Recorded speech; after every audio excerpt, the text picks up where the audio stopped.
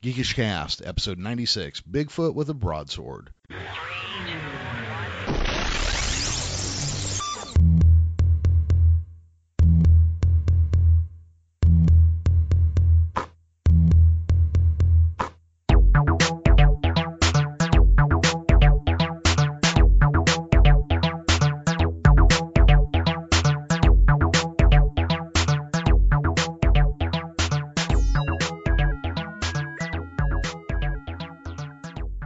Welcome back to Geekish Cast. I'm your host, Jeremy, and co-hosting with me tonight is Paul Vieira. How you doing, Paul? Very well. How are you, Jeremy? Doing well, thank you. So about a week and a half ago, I'm sitting at a wine tasting, 3 bottles of wine into the night, and I get a text from you telling me about a book. And when I got home, I had to rush and buy the book, and joining us tonight is the author of that book, Josh Henaman. How you doing? Not too bad. Not too bad at all. How's everybody doing? Doing quite well. Josh, why don't you give us the quick pitch and title of your book? That way people will understand why I was in such a rush to buy it. All right. Well, the title pretty much sells the whole thing. It's called Bigfoot, Sword of the Earthman. And the way I pitch it to people, it's Bigfoot with a broadsword. Kind of a Conan meets Flash Gordon with Bigfoot on an alien planet. Yeah, that's all it took. I was sold right then and there. Those were the exact words when I met Josh at a con. And I walked past his booth. And I was like, "Oh, what's your book about?" And he said, "Bigfoot with a broadsword." And I was just like, "Sold. Say no more." Here's my money. Please take it. Yeah, it is the easiest thing I've ever had to pitch. I'm like, this is great. Here's the thing. I was struck with the brilliance of it so much. I was like, how did nobody get this before? Yeah, when I first got the idea for it, I was like, I searched. I looked at, high and low to see if, hey, Bigfoot as a barbarian, has it been done? And nobody had. And I was like, I got to run with this. This is it. Yeah. Was there a singular genesis to this idea, or was it something like you just woke up in the middle of the night and don't know where the thought came from? No, I actually got the idea back in 2009. And it was a photo, a NASA photo. It was the Spirit rover actually photographed what looked like somebody sitting on some rocks. And it was, blurry little image. So, the media picked up on it. And they're like, oh, it's Bigfoot. Bigfoot's on Mars. So if you Google Bigfoot on Mars, you actually find the NASA JPL image that it's based on. So I came across that image one day, and immediately I got the idea for the story, and I wrote. I don't know if you've had a chance to read it yet, but yes, I have. That inside flap where it says, first 2 pages. Yeah, the dying planet, needed a hero. I immediately wrote that within 15 minutes of seeing that photo, and from there, so that photo sparked it, and I just went flying with it. That's awesome. Well, you use that shot actually to kind of set up your book. Yeah, first 2 pages. Yeah, it's awesome. Yeah, it's really a striking image the way you set that whole thing up. Yeah. Plus, I can always tell people that it's based on actual events now, so it's got that little hook. Story. This is very true. Yeah. So I guess the question I got to ask. Well, let me set this up first. So, when I saw the Patterson-Gimlin footage as a kid, and to this day, I swear that's a real animal. Oh, yeah. I know it's frame 352. It's the most famous frame, yeah. Exactly. And I was going to say, I get a feeling just from looking at your website and reading this book that you might be similar to me in that way. Yeah, because I'm a kid of the 70s, so growing up in the Midwest in Iowa, I saw, it was the Leonard Nimoy In Search of. Yeah, that's where I first saw that footage. And as a kid, it scared the crap out of me. It's this grainy little footage of this, this hairy thing walking across the screen. And it stuck with me for years. And I've always been a fan of this, Bigfoot, Sasquatch. And so much so that in 2005, I had to go down to a film festival in Texas, and then I bought my ticket, bought everything, and then all of a sudden I discovered that there was a Bigfoot conference going on just a week earlier. And so I'm like, let me see. This was didn't have any problem switching everything. I'm like, you know what? Let's see if I can switch the tickets, got the tickets changed, went down there a week earlier to go to a Bigfoot conference. conference in Texas. And it was amazing. I loved it. So, yeah, I've been a big fan for years. Yeah. When my kids were young, we lived in Santa Cruz for years. And that's, for people who don't know, it's in the Monterey Bay here in California. But there's a forested area outside of it, and a guy has built a Bigfoot museum there. Oh. I used to love to take the kids there, and I bought all the books that went with the trip, too, I'm going up there. Well, I'm going up to the Bay Area around Christmas. I'm going to try, now that I have the trade paperback out, I'm going to try to swing by that museum and say, hey, here's a couple of books. Let's put them out there. Might as well, yeah. Absolutely. Yeah. I mean, the guy that runs it's as nutty as a fruitcake, but what the hell, Got it. Yeah. Well, yeah, and that's another thing. Is like people that didn't grow up in the 70s, they didn't see the bionic man fighting Bigfoot. Yeah. They didn't. Yeah. They never saw that Saturday morning TV show Bigfoot and Wild Boy. They don't realize what a cultural touchstone that is for guys our age. Yeah, for real. Yeah. When we were young, it was absolutely a possibility. I mean, we all believed that Bigfoot exists, but it was like a no kidding possibility. Like, there's a thing called Bigfoot out there. Yeah. Now everybody just passes it off. Yeah. The era before, you could really slow everything down, really look at it, run it through the computer a little bit, clear it up a little, It's the era of... Tighten up the shot. Enhance. Yeah, exactly. CSI Bigfoot. Yeah. That's awesome. So, hey, the way Paul, because Paul literally texted me, he sent me a link, and then it said Bigfoot plus Conan plus Flash Gordon. Yeah. And that was literally, that's what nailed me. But as I was reading your book, what it made me think of was John Carter of Mars. Yeah, I actually kind of shied. When I first started writing it, I was actually calling it Bigfoot of Mars. Mm-hmm. And in 2009, that's when Disney greenlit the John Carter movie. And so when they first announced it, it was John Carter of Mars. This is before they changed the name just to John Carter. And I was like, I have to come up with something else. I couldn't call it Bigfoot of Mars anymore. So it's a pure, it's what definitely influenced by the whole John Carter of Mars, Princess of Mars, all of that. Right. Yeah. So, that's why I was like, and then once that movie kind of, I don't want to say it flopped, but it wasn't as big of a hit that they wanted. I believe fizzled the term. Yeah. And it was a great movie. I really enjoyed it. But once it kind of, went by the wayside, I was like, you know what, more people, Conan and Flash Gordon definitely resonate more with people. So I just stuck with that. Oh, yeah. Well, and like I said, as soon as I heard those, I'm on board. Yeah. But I'm on board. You could have said Bigfoot is John Carter of Mars, and I would have been like, here's my money still. Yeah. Well, yeah, I mean, I believe it's in, I think anybody can use that character nowadays, isn't it? Or Well, here's what it is that the trademark is owned by Disney, but the original novels and the character are public domain in America and the UK, I believe. Okay. Yeah, so you could put out a book with a different title that is the identical to the interior of Edgar Rice Burroughs' Princess of Mars. Yeah. There you go. You just have to change the title. Yeah.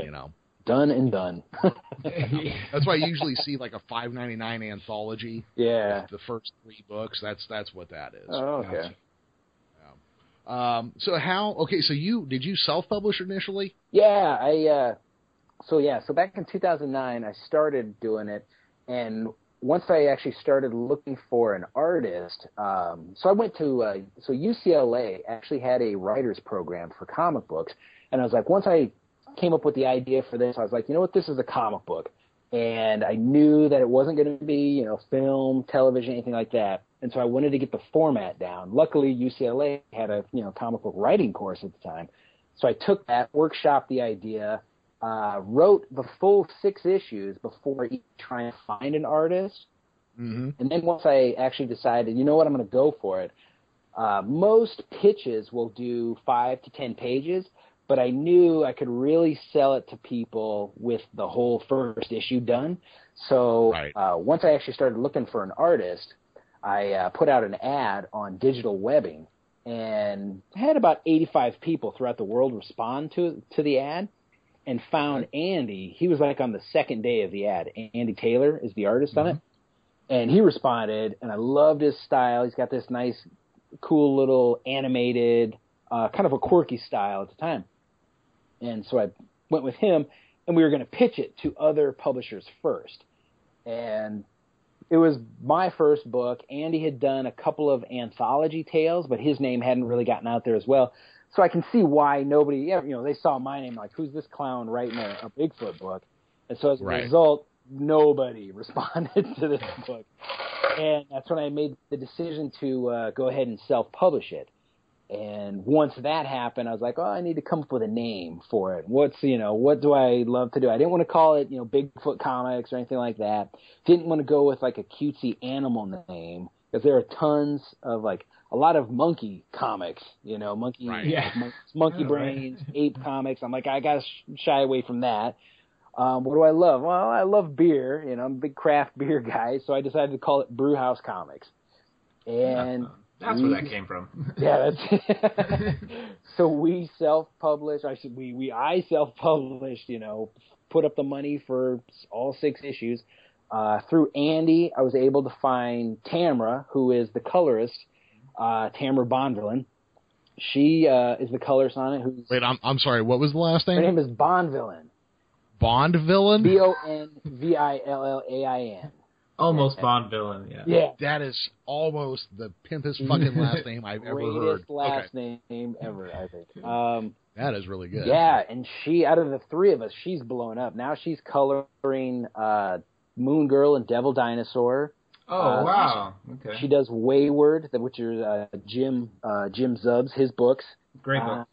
Yeah, and she is exploded. So we'll be lucky. Did a great job on this, too. Yeah, that's the thing about, like, I try to tell people about colorists. You can have great art, but it makes it phenomenal art once you have the right colorist for it. And it just brings everything together. I mean, I could draw, I get my little stick figure or something. She could come along and color it, and people would buy it, and it would look amazing. Yeah, the coloring in this book is really good. I mean, overall, I love the writing, the art, all together, but the coloring really does stand out. Yeah. Did she also did your cover image of the silhouette of Bigfoot, right? Yeah. Yep. So Andy, I think that was the last image of the first issue. Once we did the first issue, okay, now we get to do a cover, and pitched him on a couple of some cool silhouette thing. So he did the pencils and inks on that. She came up, colored the rest of it, and it looks phenomenal. Oh, the cover's amazing. It really does. Yeah. I needed to ask this. The fonts for your title, were those stock fonts, or did somebody make that title for you? No, it's Tim Daniel. This is it's like a Bigfoot has touched a lot of people who've moved on and gone, to bigger and better things. Tim Daniel created the font for, I don't know if he created the font, but he did the whole title, the Bigfoot Sword of the Earthman, and he also created the Brewhouse Comics logo. Okay. And Tim Daniel, he does the book. He writes Enormous, which is done. It was originally done by Image. There was a one shot, and now it's done by 215 Inc. out of New York. And he does. What was the book? Boom did a book where he wrote it with that Michael Morrissey. I think it involved like vampires, or not vampires, werewolves. I'm drawing a blank at the name. Yeah, I'd have to look it up because I wouldn't know it off the top of my head. Yeah, but he's writing a lot of stuff, and for a while I think he's got a book coming out through Heavy Metal. It hasn't been released yet. It's called Atoll, Atoll, Atoll. But yeah, he's phenomenal, stuff too. And he started off doing a lot of logo design and general designs on like Brian Michael Bendis's books. Oh, wow. Oh, cool. I think he did the logo for Morning Glories, like their font. Oh, wow. Okay. So I early on I ran into Jason McNamara. I'm like throwing out names. Let's right. Jason McNamara, who did the Martian Confederacy, ran into him in San Francisco, and I was just like talking to him about, hey, here's my little Bigfoot book, and he's like, yeah, what you really need is a good logo that stands out. And he's like, well, let me give you a name of somebody. And he gave me Tim Daniel, his address or his email address. And so I emailed him, and he's like, yeah, I'll do it. This sounds cool. And I offered, I'm like, how much does this cost? And he goes, just get published. And so I actually, once the book was published and stuff, I sent him a bunch of beer. There you go. Yeah. So that was the long story of the logo design as well. Okay. Well, so now I'm going to kind of change gears on everybody a little bit here. You hadn't done a comic book. This was your first one. But what was it? You live in the L.A. area, right? Yeah. Okay. So were you going out there to try to get into entertainment, or yeah? Is that okay? Yeah. So I was originally from Iowa. Graduated from the University of Iowa. Took the like every writing course I could out there. Mm-hmm. Took a lot of screenwriting stuff, and I was like, yeah, I'm going to move out to L.A. I'm going to try to get into screen. Well, was going to go to film school at first. Came out here, went to 2 semesters, and I realized I didn't want to do the production end of stuff. Okay. Kind of the lazy way out. I was like, I don't want to do manual labor kind of stuff. So I started taking writing courses through UCLA and took a bunch of screenwriting courses trying to do that. Like I said, once I had the idea for this, I was like, you know what, this is not – and I've always been a comic book fan, every now and then I would write like little comic book stuff. Never published anything, never sought out an artist for it. But once I had the idea for Bigfoot, I was like, yeah, this is a comic book. I need to figure out how to do this. Yeah. But, yeah. So that's how I ended up in L.A. anyway. Yeah, well, I was just curious about that because usually if you're in L.A., you're not there because corporate sent you over to help your toilet shipping job. It's usually don't get me wrong. Usually there. The day gig is definitely a corporate gig, but it helps pay the bills. Well, sure. Do you mind saying what it is or kind of what industry you're in? It is the exact opposite of anything creative. It is in finance banking. There you go. Okay. Yeah. That makes sense in Los Angeles, too. Yeah. Yeah. So, without having to put a whole – because one of the things I hope people listening, if they're considering self-publishing, I hope they kind of come away from our show when we talk to people who've done it with some idea of all the work that goes into it and the fact that you can have an awesome idea for a comic book and a finished product, yet you still need to pay the rent next month. Oh, yeah. Yeah, absolutely. And that's one of the things I tell people. A lot of people are like, what's one bit of advice you can tell people early on? And I'm like, start saving your money. Especially if you're a writer. If you're a writer-artist and you plan on doing it yourself, like the artwork, then you're way ahead of anybody else. But if you're a writer and you have to find an artist, that's going to cost you money. Colorist is going to cost you money. Paper, if you want to print it out, that's going to cost you a ton of money. So I tell people just tuck a little bit away as you are going along, and that'll once you actually like, all right, I'm ready. Then all of a sudden the prices come in, you're like, whoa, at least you have a little cushion. Exactly. So did you do traditional printing or did you go to print on demand? Kind of give us an idea of when you were ready to go to print, what you did. I probably did everything you shouldn't do. So at least it's a learning experience. That's the way I tend to do things. So yeah. For the first issue, I did traditional printing. I did offset, which is called offset printing. And I found a printer here in L.A., and it was their first comic book. They'd never done a comic book, but they did like the Hollywood Reporter, a lot of magazines. So, they're set up for that. And this is the old, you go into it's like a whole warehouse, the giant machines, and like the kind of machines you want to yell, stop the presses, that exactly. kind of stuff. 1940s newspapers. Yeah, exactly. So that's...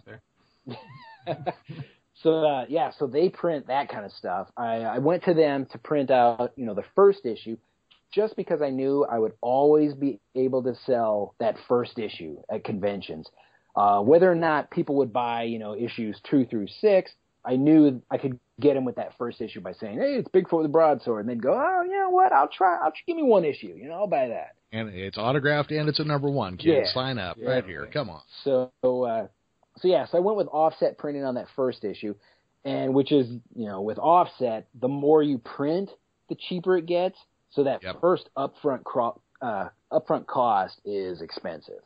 So if you're like, oh, I only want 100 issues, it's going to cost you like $3,000 just for the setup alone to get it going. And then, like, okay, well, if you print, 500 copies, if you print 1,000 copies, it starts going, down. Like, so at 3,000 copies, I got the price down to 91 cents per issue. I could have done 10,000 copies and then got it down to 50 cents. And I'm like, what am I going to do with 10,000 copies of a Bigfoot book? So I printed 3,000 copies offset for issue number 1. And then issue number 2 through 6, I ended up doing digital printing through, it's called RA Comics Direct, and they've been amazing. Absolutely outstanding. Nice. That was RA Comics Direct? Yeah. I just want to make sure I get all this for the links. Oh, yeah. RA Comics Direct. Yeah. Well, that's one of the things. I just talked to a guy over the weekend named Ben Cohen, and he's a cartoonist. He self-publishes 1 book a year, and he teaches courses in how to make a comic book, from writing to illustrating the whole bit. And we kind of hit like how it used to be you had to go offset. Yeah. It was going to cost you. You had to do 5,000 copies, and there wasn't an alternative. And then about 15 years ago, with technology moving, it changed. Now you can, or you can do some other ways. Now, you may have to sell a 22-page book for $8.99, depending on the method you find, but you've got options. Yeah, so how big was your print run for the first book? First one is 3,000 copies. Do you have any left? I do. I've got a few left. I probably have about 700 copies left. Okay. Yeah. And it's mostly it was going to conventions, selling them there. I had an online store via storeenvy.com. That's a great little it's kind of like you guys familiar with Etsy? Yeah. I would say it's almost exactly like Etsy, where it's a lot of craft people, a lot of alternative like punk scene kind of stuff. People selling that kind of stuff. And so I went through them. That's how I had my online store. So yeah. Now you're on Amazon. That's that's all Action Lab. Yeah. That's where I got my copy. Yeah. Well, yeah, and like I said, the night that Paul told me about it, I bought 8 bottles of wine that night, and I know 6 of them were empty by the time I got home. I know when to pitch your stuff. Oh, well, yeah, exactly. Here's the thing. I wanted to read it that weekend. So I sat down and I looked at Amazon, and I'm like, for $20, I can have it, what would have been Monday. Yeah. Or for 10, I can have it right now. Yeah. So I still need to buy a print copy. But the other thing I did was I actually bought a copy totally cold out of nowhere for a filmmaker up in Vancouver who I had just interviewed for the show, who made a movie called Patterson's Wager, that if you ever needed a date night movie for the missus or a partner of some kind, and a Bigfoot showing up randomly somewhere in the story isn't going to bother them, show them that movie. Oh, nice. I will check that out. Yeah, it's called Patterson's Wager. You can rent it for like $5 on Amazon, I believe. Yeah, you can rent it for like $5 and buy it for $10. Yeah. So check it out. A Bigfoot fan, so. Yeah. Hey, man, you're preaching to the choir. Yep. Well, that's kind of one of the things. This show started because my wife got sick of hearing me talk about Star Wars last December. And it's kind of grown. I mean, me and Paul get together once every other week or so and still talk comics and movies and that sort of thing. But it's kind of grown from that to more being about independent creators. Yeah. I'd say once a week, that's probably what we focus on. Oh, nice. Yeah. Yeah. So, which is good. That's kind of what I enjoy. Yeah. I can find these small movies and small web series and hopefully share them, not just with people who might listen, but with other creators who come on and go, oh, hey, by the way, I know you're into Bigfoot and beer, and so is this guy. Yeah, and that's cool that it's like you're not pigeon for like one thing. You're like, you know what? Anything that I find cool, I'm gonna seek these people out and talk to them. Oh yeah. Yeah. Well, Jeremy, you asked me the other day. We were talking about like a creator comic book because I'm your comic book buddy. Yeah. And you're like, who should we try to contact? And Josh, you were literally the very first person I recommended. I'm like, you need to try to get a hold of this guy because nice. His trade paperback just came out a couple years ago. I promised him when the trade came out I would buy it, and you were the first person I recommended to try to get in contact. Because I was so excited to see that the trade came out because I've been waiting for years. Yeah, I like it. Yeah. Hey, you and me both. Right. What was the convention that you were at? I want to say it was Comic-Con. Oh, okay. Yeah, so it was probably 3 years ago. Okay. Were you to San Diego? I've never tabled at San Diego, but I've been going for the last 4 years. And so it was like, not this past year, but last year was when Action Lab announced it. Well, maybe it was, did you go to Big Wow or Kamikaze? Kamikaze, yeah. I definitely had a table at Kamikaze. It was Kamikaze then. Oh, okay. It was definitely Kamikaze then. Yeah, because I remember speaking to you at your table, and my son was there, and he thought it was the coolest thing, and thank you for making me a super cool dad, because I told him we were going to talk to you today, and he thought I was like the coolest person ever. So, so thanks for agreeing to talk to us. Oh, yeah, no problem. Yeah, I always get a kick out of it. Especially if, people digging on comic books, beer, Bigfoot, anything like that. Bigfoot and beer, is there two better things on Earth? Exactly. If you throw in Faith No More, you got it all covered right there. Epic, man. Yeah. So speaking of beer, you're a big beer guy, right? Yeah. Oh, yeah. Huge beer guy. So what's your beer of choice right now? The one I'm drinking right now, it's called Great Uncle George, and it's by Mumford Brewing, and they're out of Los Angeles. Relatively new. I think they're maybe a year and a half old, maybe just a year. It's a Russian Imperial Stout at about clocks in at about 13%. So it's a slow drinking one. Yeah, I love my stouts for sure. Yeah. That's my go-to style are porters and stouts. Yeah. Do you brew your own beer?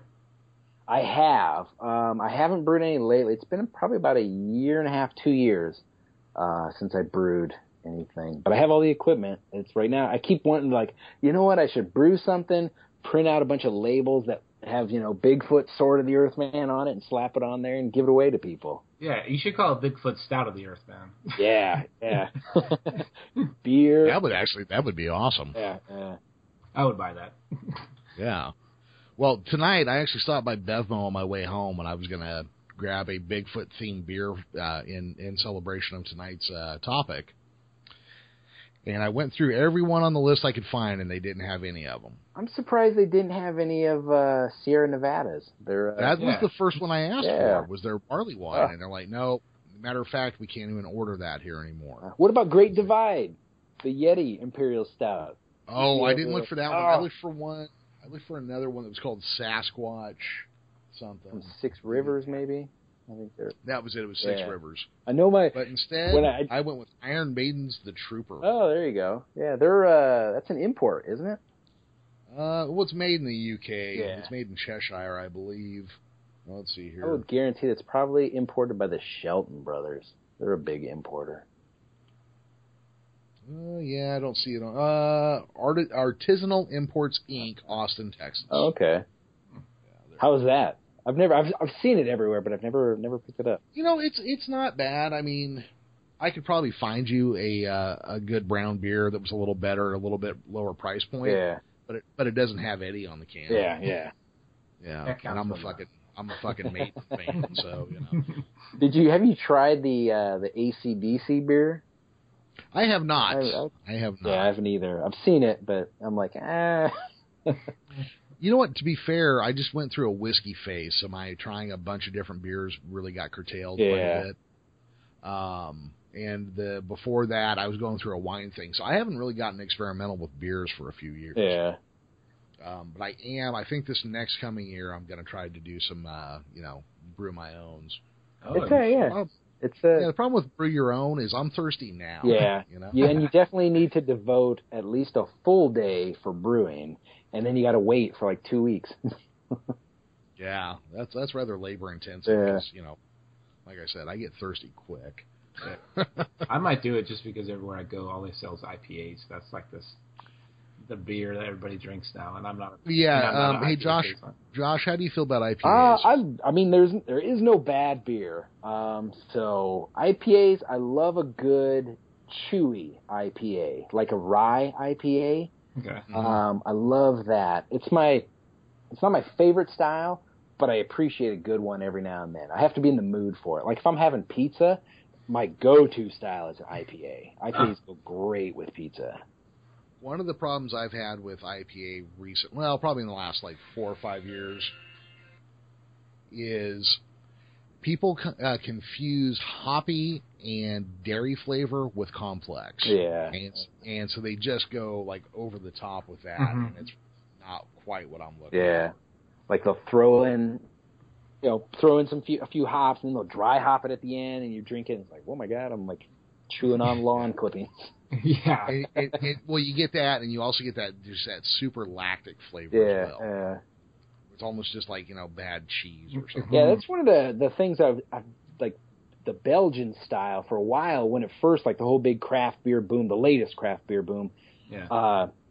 A lot of them were like, we're brewing Belgian styles, and a lot of them tended to be too caramel kind of like flavor to me, which was a big turnoff. And that kind of goes with the, not quite a lactose flavor, but it's that overly sweet. Yeah. And I didn't care for that too much. I don't know. That's my 2 cents on Belgian styles. Now that I've but anything that deals with the palate is very delicate. Yeah. I love pairing it with, whatever meal you're having. I'm like, oh, what would go great with this? So that's how I hit on, on pizza and IPAs. Oh, that's next level stuff right there. Yeah. Yeah. Cool. See, for me, I mix beer with whiskey usually. Oh, yeah. That's your chaser?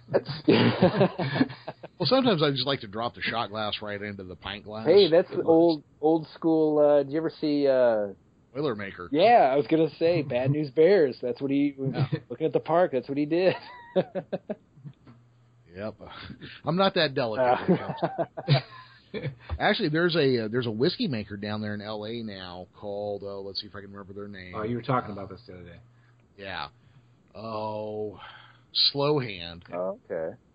And they have one that they call Six Woods. They're organic, which, when you make booze, I don't imagine it's that hard to make an organic booze. Yeah. But what they do with their Six Woods is they cask it in oak, and then they char and submerge other woods in it. Oh, nice. And when it comes out, it tastes like a forest fire. It is really good. Yeah. So do you see? That's the one thing I always wanted to get into is whiskey, and so I'm just familiar with like the just the basics of it. So when you drink something like that, do you have to drink it with ice or water, or are you just drinking it? Well, me personally, that one I drink on the rocks. Okay. And I might get like just a glass of just soda water with it, just to have something to occasionally re-wet the palate. Just to kick back. Yeah. My drink of choice when I go out is an old-fashioned with rye. Oh, yeah. Because I think rye, an old-fashioned has sugar, whether it's a sugar cube or a sugar packet or simple syrup. Yeah. And rye being a little more bitter balances it out. Yeah. Because younger bartenders tend to make an old-fashioned like it's for their great-grandmother who really likes sweets. It's too much, Yeah, 2 packets of Sweet and Low. Exactly. And then we're going to mash up 4 cherries and put some cherry juice in there. And I'm just like, no, I don't need the diabetes. I don't need that at all, right? Yeah. But what was the name of that whiskey again? It was Slow Hand? Slow Hand, and the particular one is called Six Woods. They have a white whiskey that's really good, but white whiskeys are real hot up front. I'm gonna seek that out. I'll try that. Well, check it out, because the only place you can get it in a store, as I understand it, is in the L.A. area. Oh, okay. Yeah, there's tons of great little liquor stores. Yeah. Out here. Because I have to buy it illegally from somebody with a shady catering license to get it. I can just ask my brother. He lives down there. Oh, does he? Yeah, John. Yeah, lives down there. Well, maybe we'll do that next time. Yeah. Where are both of you guys out of? Paul, you go ahead. Well, I currently live in Abilene, Texas, but I am born and raised in Modesto, where I met Jeremy. Okay. Yeah, and I'm up here in Modesto, California. All right. For those that don't know, George Lucas's hometown. Oh, yeah. And Lacey Peterson, but whatever. Jeremy Renner's hometown. We try to skip that Lacey Peterson. Chandra Levy, if you want another. Is it Cowgirl Creamery? Aren't they kind of out in that area? Cowgirl Creamery. Is that a cheese? strip? No, cheese place. I've never heard of it. But that doesn't mean they're not. Oh yeah, that's the three things. Oh, like beer, cheese, and bread. That's a plowman. Oh yeah, see, I'm a big cheese guy too, but I am not a bread person. Oh man. Oh really? Which is funny since my wife makes like 900 bagels a week. I love. But now in the fridge, I have a sourdough starter. I started it back in I think January, and it's just been going strong. Oh yeah, we got one of those too. We named him Carl. Nice. I had two, and one was in a giant. I think it was 2 quarts, and one was in a small quart or a small. I think it was pint size. It was Fat Man and Little Boy. My two. Nice. And eventually, I was like, screw this, and mix them up. That's good. I don't know how you're not 300 pounds if all you eat is bread, cheese, and beer. Well, I eat. Of course, that's the weekend. But I used to be pretty big. Then it was then I got knocked off about 85 pounds. Now it's just about maintaining. Oh wow. So that's impressive. Well, that was I would talk to Fred Awanek. He was in the first episode of Monk, and he's the star of Patterson's Wager. Interviewed him a couple weeks back, and he's just a couple years older than myself, and he's very thin still. And he's talking about how much he loves beer, and he makes his own beer. And I'm like, how do you say thin and love beer? He's like, I also play a lot of hockey. Oh yeah. Of course, there you go. Canadians are active. Exactly, that's what it is. Yeah. So luckily, the day gig has a gym, and so for lunch, I'll go work out every day. So that's one of the benefits of that. Yeah. That's something, nobody quite preps you that over 32, everything you eat makes you gain 5 pounds. Yeah, the whole metabolism thing, just like, hey, we're just going to start storing everything. Yeah, we're just going to hold on to that. Yeah. Pisses me off. Cowgirl Creamery looks like it might be in the San Francisco area. Yeah, I know they have a shop, I want to say Petaluma. They have something, and there was, because I remember one time we went to, because Jody, my wife, she grew up in Hayward, San Francisco. Oh, okay. Yeah. And her mom gave us some like Cowgirl Creamery gift certificates, and we drove past like Skywalker Ranch. Yeah. Oh, Redwood City. Yeah. We drove past that to get to whatever that was on the coast. They have some like a little shop kind of thing on the coast, but I can't remember where it was exactly. It looks like it's in Point Reyes. Oh, yeah, that sounds... Yeah, they have a Point Reyes cheese, so, yeah, that makes sense. Yeah. It's nice up there. Yeah. It's a little north of us. No. That's a little bit, especially north of Texas. Yeah, no doubt, right? Yeah. So that's cool. So what's next on the docket for you, Josh? Next for me is, of course, if the trade really takes off, then there'll be hopefully more Bigfoot. I hope so. Yeah, I wrote it in a way that you can easily have the further adventures of, where it's, one arc stands alone, and then here's the next story, here's the next one. After that, in the meantime, I'm trying the pitch route, where I'll do the 5 to 10 pages and pitch it to various publishers. Well, what I think's nice now is you've shown that you can do 6 books. Yeah. No problem. I can put out 6 books. Yeah. And that's one of the benefits of it. It's like no longer, and I've heard this from so many people, it's like no longer can you say, I want to be, a comic book, writer and author. It's now you are. Yeah. Absolutely. And you can show it to people. So. Yeah, I was going to say I can go pick up my Kindle right now and show you your book.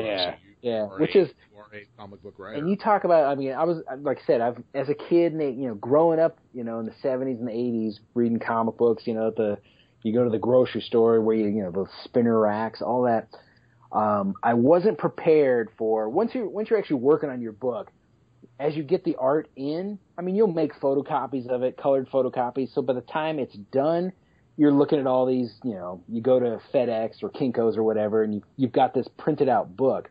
What I wasn't prepared for was actually putting it into the comic book bag. And I was like, except by the time it was done, I printed it. I'm like, well, wow, it's finally done. I've been working with this. And then you put it in there, and that nostalgia trip of, holy crap, this is, I did this as a kid. Now I'm doing it as an adult, but it's mine. That's awesome. That was amazing. Well, you should definitely be proud of yourself because it's a great book. Yeah. Oh, well, thank you. I love it, and now I want more. So make it happen. Yeah.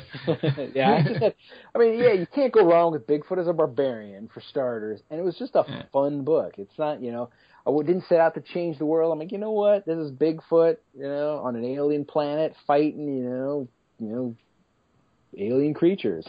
Yeah, and that's what I look for. I read a lot of books, and some of them I feel like it's work when I read it, but when I read this, I was just like, man, this was just a fun book, and so I loved it. There's a framing device that you use that the only thing I can compare it to is the wizard in the movie Conan the Barbarian. Oh yeah. So your little bagworm character next to him, Master Bagworm.